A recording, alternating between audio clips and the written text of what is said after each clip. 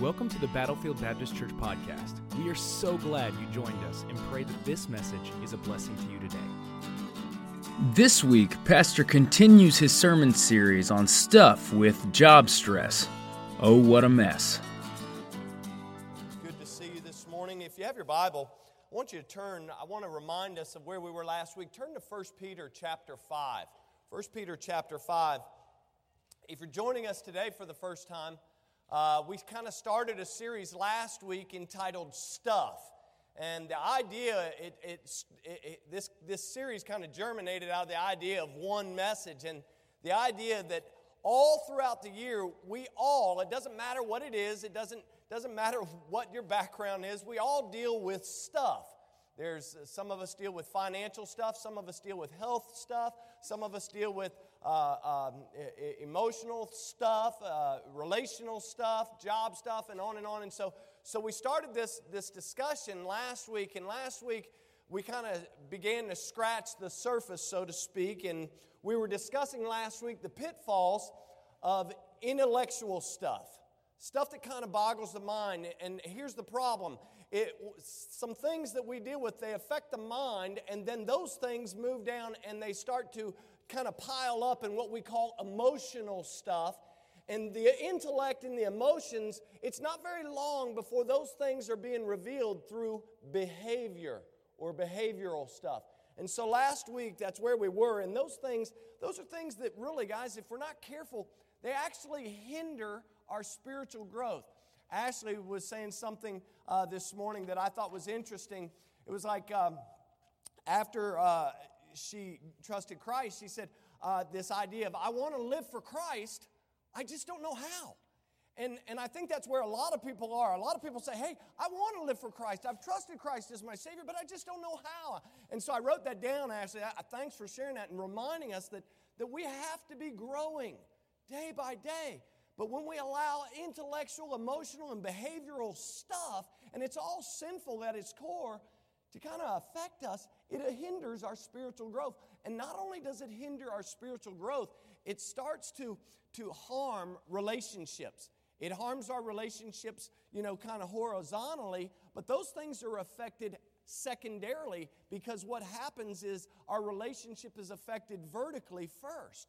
And so that's what we were discussing last week. And if you remember, I suggested that the immediate remedy for it doesn't matter what it is, and this will be true all throughout this series, the immediate remedy is always to get God involved. See, what we do typically is we try to deal with everything on our own, according to our own thoughts and our own ways. And we know that Scripture tells us that God's ways and His thoughts are much higher than ours. And so He operates on a different plane, if you please. And so I just suggested simply last week, man, let's get God involved. Quit leaving Him out of the loop. And so last week, look at 1 Peter chapter 5.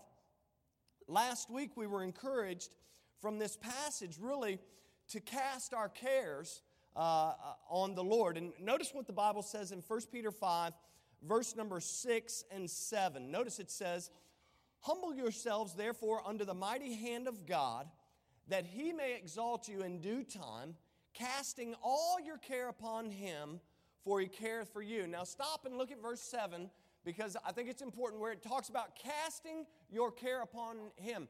How many cares are we supposed to cast on Him? All of them. So we agree that the Bible says all. And I'm not sure if you're reading from the same version of Scripture as I am or not, but I did a study years ago, and all in the Greek actually means all. And so it doesn't mean, hey, I can cast these cares on God, but I'm not allowed to cast these cares. We can cast all of our care on Him. And then I always tell people, when you read Scripture and you come across a semicolon, most of the time I tell you to ask the question, what? Why? The Bible says casting all your care upon Him. Why? Because He cares for you. But I want you to continue reading. Go to verse number 8, guys. Show verse number 8 and 9. Because the Bible goes on, it says, be sober, be vigilant. Why? See the semicolon? Why are we to be sober and be vigilant? Because your adversary, the devil, as a roaring lion, walketh about, seeking whom he may devour. The Bible says in verse number 9, whom resist, steadfast in the faith, knowing that the same afflictions are accomplished in your brethren that are in the world. Peter's saying, guys, the things that you're facing as the Jewish believers that are dispersed all around the known world at that time, he says the things that you're facing are the same things that your brothers are facing everywhere. And so he says, you got to resist. You got to resist. Resist the devil in the faith. And so what we understood very quickly is that from verse number 7, we see that there's one who cares for us.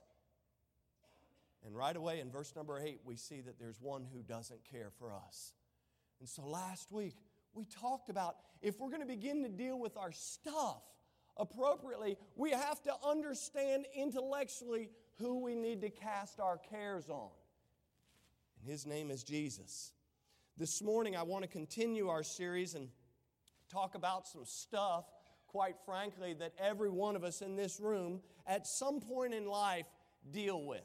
And I will tell you from the offset, this was a difficult message to even kind of construct or put together. And I want to talk to you this morning about job stuff. We all deal with job stuff. It doesn't matter what your occupation is. You say, well, I'm a stay-at-home dad, I'm a stay-at-home mom, or I have a business, I run it out of the home, or I work in real estate, I'm a doctor, I'm a nurse, I work with the Postal Service, I'm a youth pastor, I'm a music minister. It doesn't matter what your job is, you deal with stuff in the workplace. In fact, job stuff impacts all of our lives. I was thinking about Scripture, and I was talking with somebody this morning. I think about in Exodus chapter 18, Moses had some stuff. He was called to be the leader of the children of Israel. God said, hey, you go back into Egypt, and I'm going to use you. I'm going to speak through you, and you're going to lead my children out of Egypt. Moses was like, you got the wrong guy for the job. He immediately had some problems with his job stuff. And yet we know that God works through set of circumstances in a marvelous way, and the children of Israel are out. And what we find in Exodus chapter 18 is a father-in-law comes to visit. The in-laws are in town, so to speak. And that's a whole different set of stuff that we're not going to talk about this morning. But Jethro comes out, and Jethro sees what Moses is doing. He says, bro, you can't handle this job. He says, I see you sitting here and I see all the people lined up. You're going to kill yourself. You're going to destroy yourself. Moses, you're burning the candle at both ends of the stick. And guess what happens? When you and I burn the candle at both ends of the stick, we get caught in the middle. And so he had some job stuff. And so Jethro gives Moses some advice. I think about David.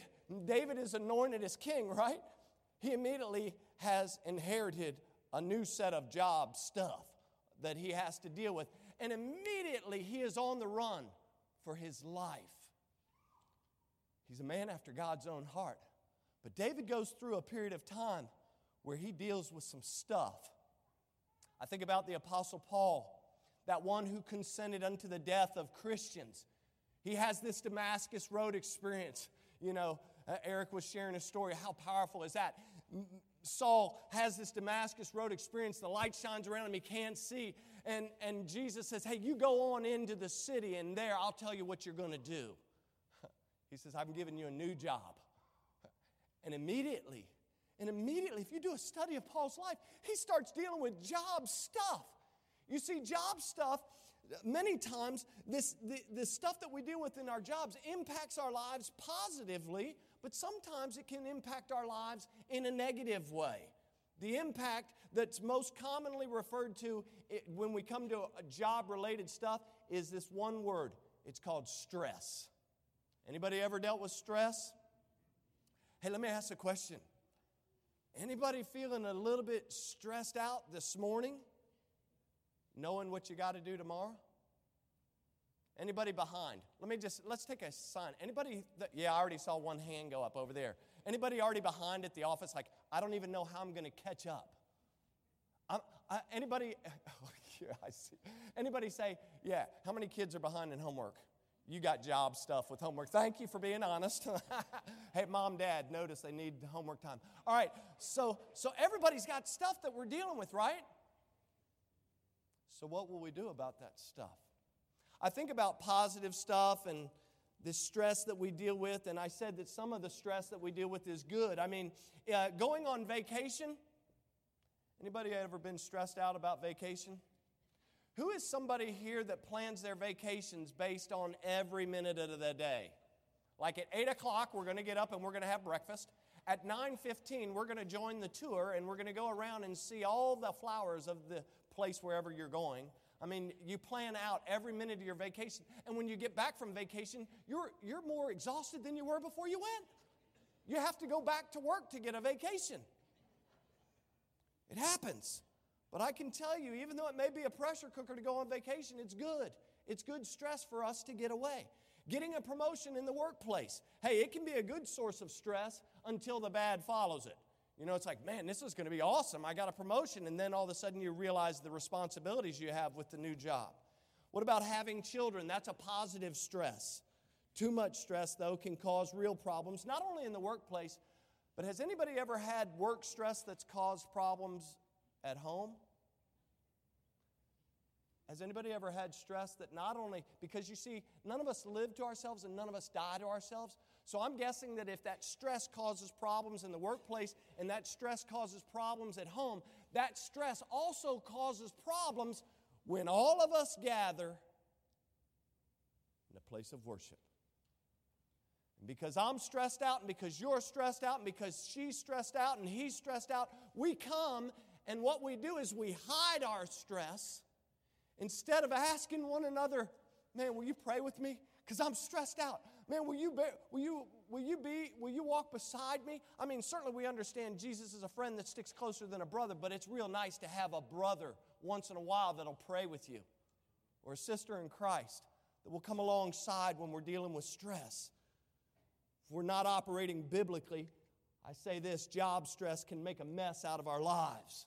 Job-related stress, here's some statistics just for you before we get into Scripture. It says, causes millions of dollars in lost wages every year. Job-related stress. Job-related stress is a major cause of heart attacks, fun fact for you. Plays a significant role in raising of blood pressure. It produces many sleepless nights. Job stress actually causes problems in the home, work, and play. It also contributes to divorce. Job-related stress. Does anybody know what the number one cause of divorce is? It's not infidelity. Financial stress. We'll be talking about financial stuff during this series. See, job stress leads to depression and anxiety. It's also one of the many causes of health stuff. Health things like fatigue, headaches, backaches, nervousness, dizziness, people dealing with dizziness, ulcers, and a myriad of other symptoms. But what kind of job stuff causes this or other types of stress? Well, let's think about it. What kind of stress do we deal with on a daily basis? And I just wrote some down. Anybody deal with long hours? What about this? Deadlines, stress. What about change in the workplace? Or change in the ministry place? Well, I don't like how they're doing it. I don't like how they're... That's stressful, isn't it? We can be stressed out when things are changing all around us. What about, I know nobody in Northern Virginia deals with this stress. It's called traffic. I mean, that's probably... I've seen some of y'all on the road, and that's why I back up like about a half a mile. It's like, I'm like, oh, look, there goes such and such. Break, break, break, break, break. I'm backing up because I don't even want to come up on you and see your face, and then they'll be like, oh, Pastor just saw me, or whatever. I'm just like, I see people with that little Battlefield Baptist sticker. I'm like, back up. I don't want to see their stress. What about noise? See, I think, Travis, we were talking about another passage, be still and know that I'm God. I think in the workplace, and not only, what about our stay-at-home dads and our stay-at-home moms? And kids think that noise is the greatest thing since sliced bread. It's like everything has to be turned up all the way. It's like, here's the out-processing of that, guys. I lived that life, and now I wear these things in my ears so that I can actually hear you. Noise is a problem sometimes. Racing against the clock. We go in early to get ahead before everything goes haywire. We got people that come into work here at Battlefield Baptist Church early. I got to get in there before everything gets crazy. And then we got people such as myself who make a habit all too often of staying late and working overtime because it's the only quiet time that we can get things done. Anybody else like that? We go in early to beat the hecticness of the day, and then we stay late. And then the next thing you know, we find that our family is suffering. We find that our relationship with the Lord is suffering. And so job stuff is all around us. What about the stress of dealing with the boss, our coworkers, or employees in some of your cases? You know, you got people's personalities, prejudices, and literally not only their personality and preferences, but their attitudes. I was thinking about this yesterday. It's like the Scarecrow in The Wizard of Oz. You know, the Scarecrow said, he said, lions and tigers and bears, oh my. You go into the workplace and that's what you deal with. Amen. Someone said amen. But the sad reality is when all these things combined, we're not drawing closer to God at all. We draw further away from Jesus, and we start to think again, once again, in our finite minds, we start thinking again that we can handle it, but really what happens to become the normal behavior is anger, becomes rage. We become enraged by the situation at work. We become depressed, or we become filled with anxiety, and we let these things get us off track biblically. And so I say, what do we do with all this stress stuff? Again, the very first step is get God involved. I mean, here's the reality. We were all created to work. Do you not? Our job as believers is to bring God honor and glory. Think about Genesis chapter 2. After God creates Adam, where does God put Adam in Genesis 2:15? He puts him in the garden, and what? Adam has a job. This is before the fall, folks. He has a job. He's supposed to dress and keep the garden, right? So Adam has a job, guys. You're to work. I'm to work. The Bible says that even after the fall, after their sin, God talks about our work. Guys, show up in verse 17 through 19. The Bible says this, it says, because thou hast hearkened unto the voice of thy wife, and hast eaten of the tree of which I commanded thee, saying, thou shalt not eat of it, cursed is the ground for thy sake. In sorrow shalt thou eat of it all the days of thy life. Thorns also and thistles shall it bring forth to thee, and thou shalt eat of the herb of the field. In verse number 19, notice what the Bible says. In the sweat of thy face shalt thou eat bread, till thou, how long? Till thou return to the ground. For out of it wast thou taken, for dust thou art, and unto dust thou shalt return. You see, even before the fall and after the fall, work has always been a part of the plan. In fact, Scripture commends hard work. It actually talks about hard work. It also commends rest, but it commends hard work. In Proverbs chapter 6, verses 6 and following, the Bible talks about the ant. It says this, go to the ant, thou sluggard, consider her ways and be wise, which having no God, overseer, or ruler, provideth her meat in the summer and gathereth her food in the harvest. Again, hard work is commended. There's no way that you and I are going to get away from work unless we fall into that problem that Paul, he was writing to the church at Thessalonica in 2 Thessalonians 3, verse number 10. And he says, basically what he's saying if you're able to work, but you're unwilling to do it, don't think you're going to eat. That's basically a kind of a paraphrase of what he's saying in 2 Thessalonians 3:10. He says, hey, if you're able to work, but you're unwilling to do it, don't think that you're going to get to that seventh day, work 6 days and eat on the seventh. Don't think that you're going to eat. You got to be willing to work. And so we see this in Scripture. For most people, though, I would suggest most people in this room and most people listening, working is not the problem. Typically, our job-related stresses and messes don't come from the fact that we work. They actually come from the fact that you and I never slow down, we never stop to rest or to experience the virtue of rest. And as I said, the example for rest is set in Scripture. In the beginning, God created the heavens and the earth, and we go on and on and on. 6 days, boom, boom, boom. Seventh day, rest. We see that over and over in Deuteronomy and Exodus, that we're to work 6 days and then to rest on the Sabbath. In Matthew 11, I want you to look at this passage, but I want to be very careful how we look at it because I don't want a disservice to be done to this passage of Scripture. In Matthew chapter 11, notice what verse number 28 says. In the Bible, this is Jesus speaking. He says, "Come unto me, all ye that labor and are heavy laden, and I will give you rest." Now, it's important to understand, like I said, contextually, in this verse, Jesus is actually speaking of the laborious task of the Jewish people who had, one, been burdened by the guilt of sin, okay? Number two, they had been pressed down by the yoke of the law. And number three, they were fully loaded with human traditions. And what Jesus is saying is, hey, quit being burdened, quit being weighed down, quit being held to the yoke of the law. I have a better way. I'm going to offer you a new way. And so I want you to understand that's the context of what he's saying here when he says, "Come unto me, all ye that labor and are heavy laden, and I will give you rest." But you see, why were the Jewish people so committed to doing this? Why were they committed to trying to appease the conscience, the guilt of sin that they felt? You know, why were they pressed down by the yoke of the law? Why were they trying to hold to human traditions? I would suggest to you for one reason. They were searching for peace. And Jesus said, that's not going to bring you peace. I'll give you peace and rest. But here's the key, you got to come unto me. You're heavy laden and you're burdened by your stress, by your tradition, by trying to obey the law. You're never going to be able to keep it all. He says, I'm going to offer a new way to you. And he says, you can come unto me and receive rest. In fact, in this verse and the two verses that follow, Jesus offers a new way not only to them, but to you and I today by telling them to lay down their burdens and to come to Him by faith. Yes, Jesus was offering true spiritual rest for anyone who would respond. And so really, if you'll show this verse again, really what I want you to get is one small little principle that the Lord offers here. And it's only one thing.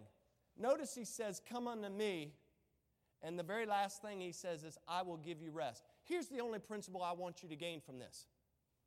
When it comes to your job stuff, or whatever you're dealing with today, the only one who offers and the only one who is able to do anything about it is Jesus. I'm not able, you're not able, the man outside's not able. The only one that's able to give you peace, see, the Jewish people, they were looking for peace. The only one that's able to give you peace, His name is Jesus. And He says, "Come unto me." He says, here's a principle. Here's a principle. You're stuck in this, and this. And He says, you come unto me, and He says, I'm the one that's able to give you rest. And so that's what He was saying here. And so I just put down here, why don't we take Him up on that offer? We struggle and strain. We punish ourselves and our families with job stuff because of one primary reason. Now, you say, whoa. We do all this for one primary reason. We're only going to talk about one primary reason today. I'm sure there's many points as to why we struggle and strain and stress over our work and our employment. And there's probably not only a lot of points, there's probably a lot of sub-points that fall under that. But really, the main reason so many of us, I really believe this from the bottom of my heart, the main reason that so many of us subject ourselves to unhealthy stress. That's what it is. It's unhealthy. The reason we subject ourselves to unhealthy stress is because we have bought into the myth. Hook, line, and sinker. You and I, we've bought into the myth. You know what that myth is, right? It's called the myth of more. We've all bought into the myth somehow with our job. We're saying, hey, if I put up with it just a little bit longer, if I do this just a little bit harder, if I do this, then I will have more. I mean, see, the myth of more, it says this. It says a little more money, a little more status, a little more excitement, a little more travel. I was reading something yesterday, an article yesterday, said that the workers in the United States average 2 weeks of vacation. That's the average. Average workers, full-time workers, they don't take it, they have offered 2 weeks of vacation. Do you know that other countries, most of them double, in some cases triple the vacation time? But here's the thing, out of the 2 weeks that Americans are offered vacation, on average, they only take 1 week. They leave 1 week, they're either trying to bank it or they just lose it. You know, it's either you use it or you lose it. So we're offered vacation, but we don't take it. So a little more travel, I don't know where that comes from. What about this? A little or a lot more pleasure, the myth of more. A whole lot more power, a little more whatever that will finally produce the satisfaction that we're looking for. Not to mention this, as moms and dads,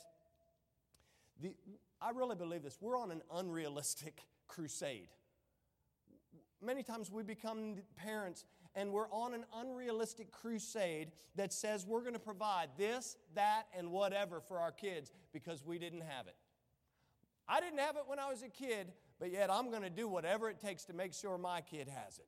I'm going to put them in this league, that league. I'm going to do this, that, and the other. Whatever the expense is, no expense is too great because they're my kid and they're going to have the best of it, of everything. And that's okay. I don't have a problem with giving the best that we can. But at a point where it becomes a problem between our relationship with the Lord, that's when stress starts to take over. Jesus refuted the idea of this myth of more, and Travis read it in Mark chapter 8 in verse 36 and 37 when Jesus said, "For what shall it profit a man if he gain the whole world and lose his own soul? Or what shall a man give in exchange for his soul?" In other words, what he is saying is, what's the benefit of it? How do you benefit from this if you gain the whole world and still lose your own soul? What is that all about? I think about the wise man Solomon in Ecclesiastes. In Ecclesiastes 1, in verse number 3, he's looking around trying to understand the meaning of life. And Solomon writes this. He says, "What profit hath a man of all his labor which he taketh under the sun?" What Solomon is suggesting here is that riches or happiness being sought in this life, you see what he says?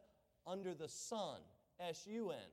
In this life, he says, guess what? Anything that you're trying to find your happiness and your riches in this life under the sun, he says those things are unprofitable.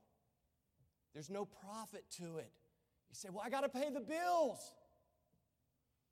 But do you have to go in at 5 in the morning? And do you have to work till 9 at night? Do you have to work so that you only basically walk in and kiss your son goodnight? Only to get up the next morning and be gone before your son or your daughter wakes up? See, I think we've bought into the myth of more so much that we've forgotten the greatest opportunity that we have is to be good stewards of our home. Husbands to be good stewards of that which God has blessed us with. Mothers to be good stewards of that which God has blessed us with. All for the sake of a little bit more. Oh, contentment and peace will not and cannot be found in any acquisition, experience, or accomplishment that your job or my job may ever offer, provide. Listen, no, our contentment and peace will and can only begin to be realized when you and I make the decision once and for all to get God involved. You know, Jesus is to be first, not second. He's to be first. You said it, Eric. I was thinking about your testimony this morning. You were talking about Jesus being first in a sense that when we trust Christ as our Savior, He is to become our Lord. That's the problem that we see today. A lot of people like Jesus the Savior. A lot of people struggle with Jesus the Lord. We like Jesus, the one who saves us from our sins, but we don't like Jesus the Lord who wants to guide us according to His way, according to His word, and according to His will. And so I just say He needs to be first rather than second, third, fourth, or last. In fact, in the passage that Travis read from Matthew chapter 6, Jesus says these words in verse 33. Pretty well-known passage of Scripture. And He says here in verse number 33, "Seek ye first the kingdom of God and His righteousness. And then all these things, all the things that He was talking about here." In fact, flip over to Matthew chapter 6. I want you to see it again for yourselves. Notice what He says here. In Matthew chapter 6, in verse number 31, Jesus says, He says, "Therefore take no thought, saying, what shall we eat? Or what shall we drink? Or wherewithal shall we be clothed?" He says, hey, listen, what you eat, what you drink, what you're going to be clothed with. He says, listen, I'm concerned about the grass. Don't you think I'm more concerned about you? He says, seek ye first the kingdom of God and His righteousness, and then all these things will be added unto you. Listen, knowing that God understands my needs, and not only knowing that God understands my needs, but knowing that He promises to meet my needs, not my desires, not my wants, but my needs. See, that's a whole nother message. We all have needs, but then we step it up. We have the wants, and then we have desire. Oh, it's like Jared, I'm not picking on Jared. I want the Tesla. You know, my boys want the Tesla. Jared actually ordered a Tesla. He'll get it in like 2045. But anyway, they only make like 2 of those a year, but I'm just joking. But you know, it's like the desire to have the new this or the new that. I got to have, I don't even know what number iPhone we're on now. I think it's 10 or 10 plus. I don't even know if that's a thing. I'm sure it will be if it's not already. I got to have the latest Xbox if you're a young person, or the PS. What was the last one I remember was PS4. Now it's like PS24. I mean, I don't even know. I mean, it just keeps getting bigger and better and bigger and better. But Jesus says, hold on. I know what you have need of. I know that you need to eat. I know that you need to drink. I know that you need to be clothed. And He says, guess what? I'm the one that can provide those things. But here's what you got to do. You got to seek me first. I must be in the first place, not the last place. Listen, we need to come to grips with our source of contentment and peace. And there's only one catch that Jesus says. He says, when He says, seek ye first, He says, I must be reinstated to my rightful position, to my rightful place in your life. If you want to deal with job stress, oh, what a mess. You want to deal with that kind of stress? Why not try putting Jesus back where He rightfully needs to be? I put this down. We need to condition, or maybe in some cases, recondition ourselves to put Him first. In everything we do, He's not to be the Lord of our leftovers. He's to be the Lord of our life. I'm afraid that we live in a culture today that has gotten so comfortable with making Jesus the Lord of our leftovers instead of the Lord of our life. And then we wonder why we don't operate or experience His power in our life.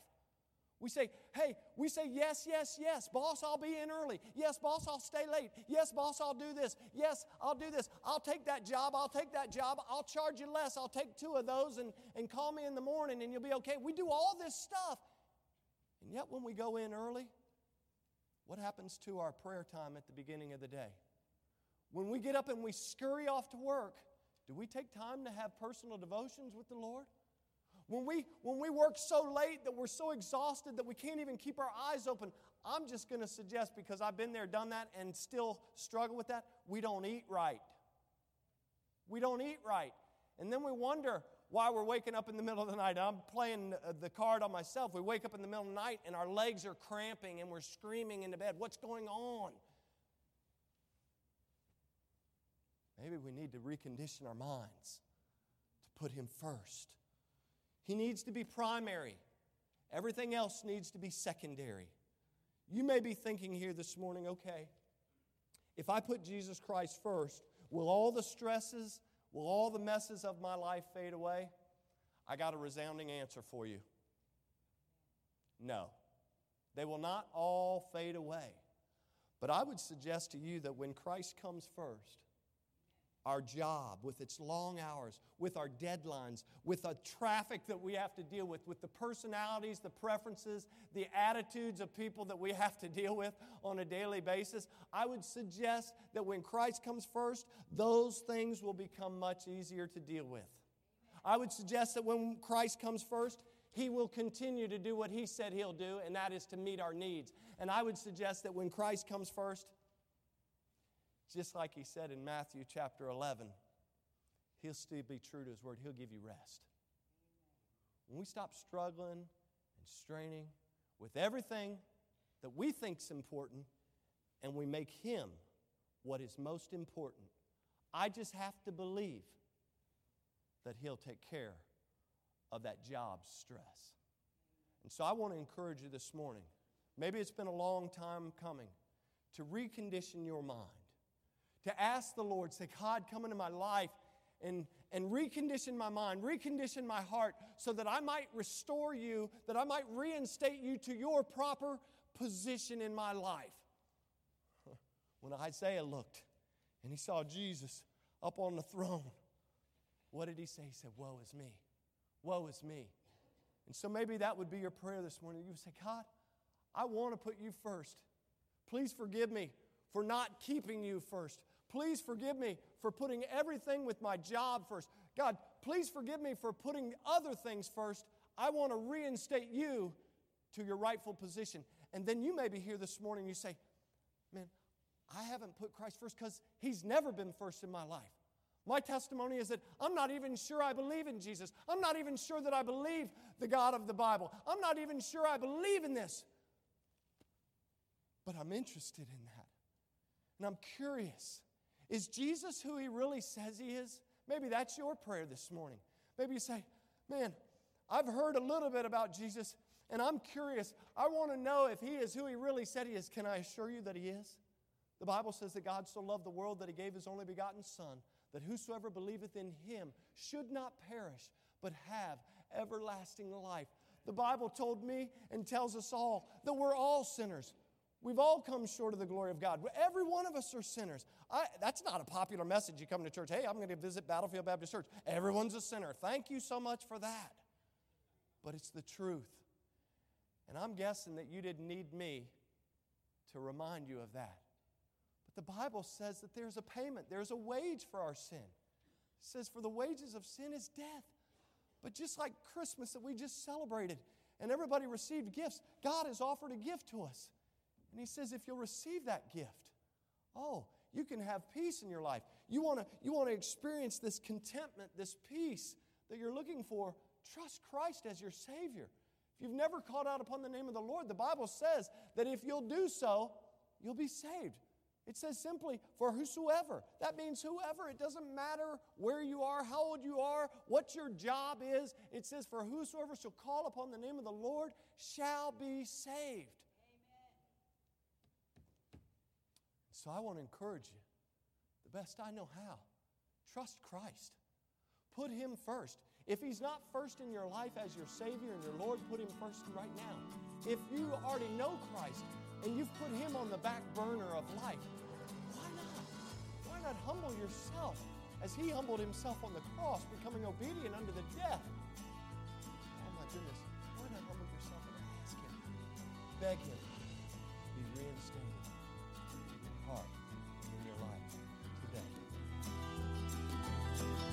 Thank you so much for listening. For more information about our ministry, please go to battlefieldbaptist.org or follow us on Facebook or Twitter.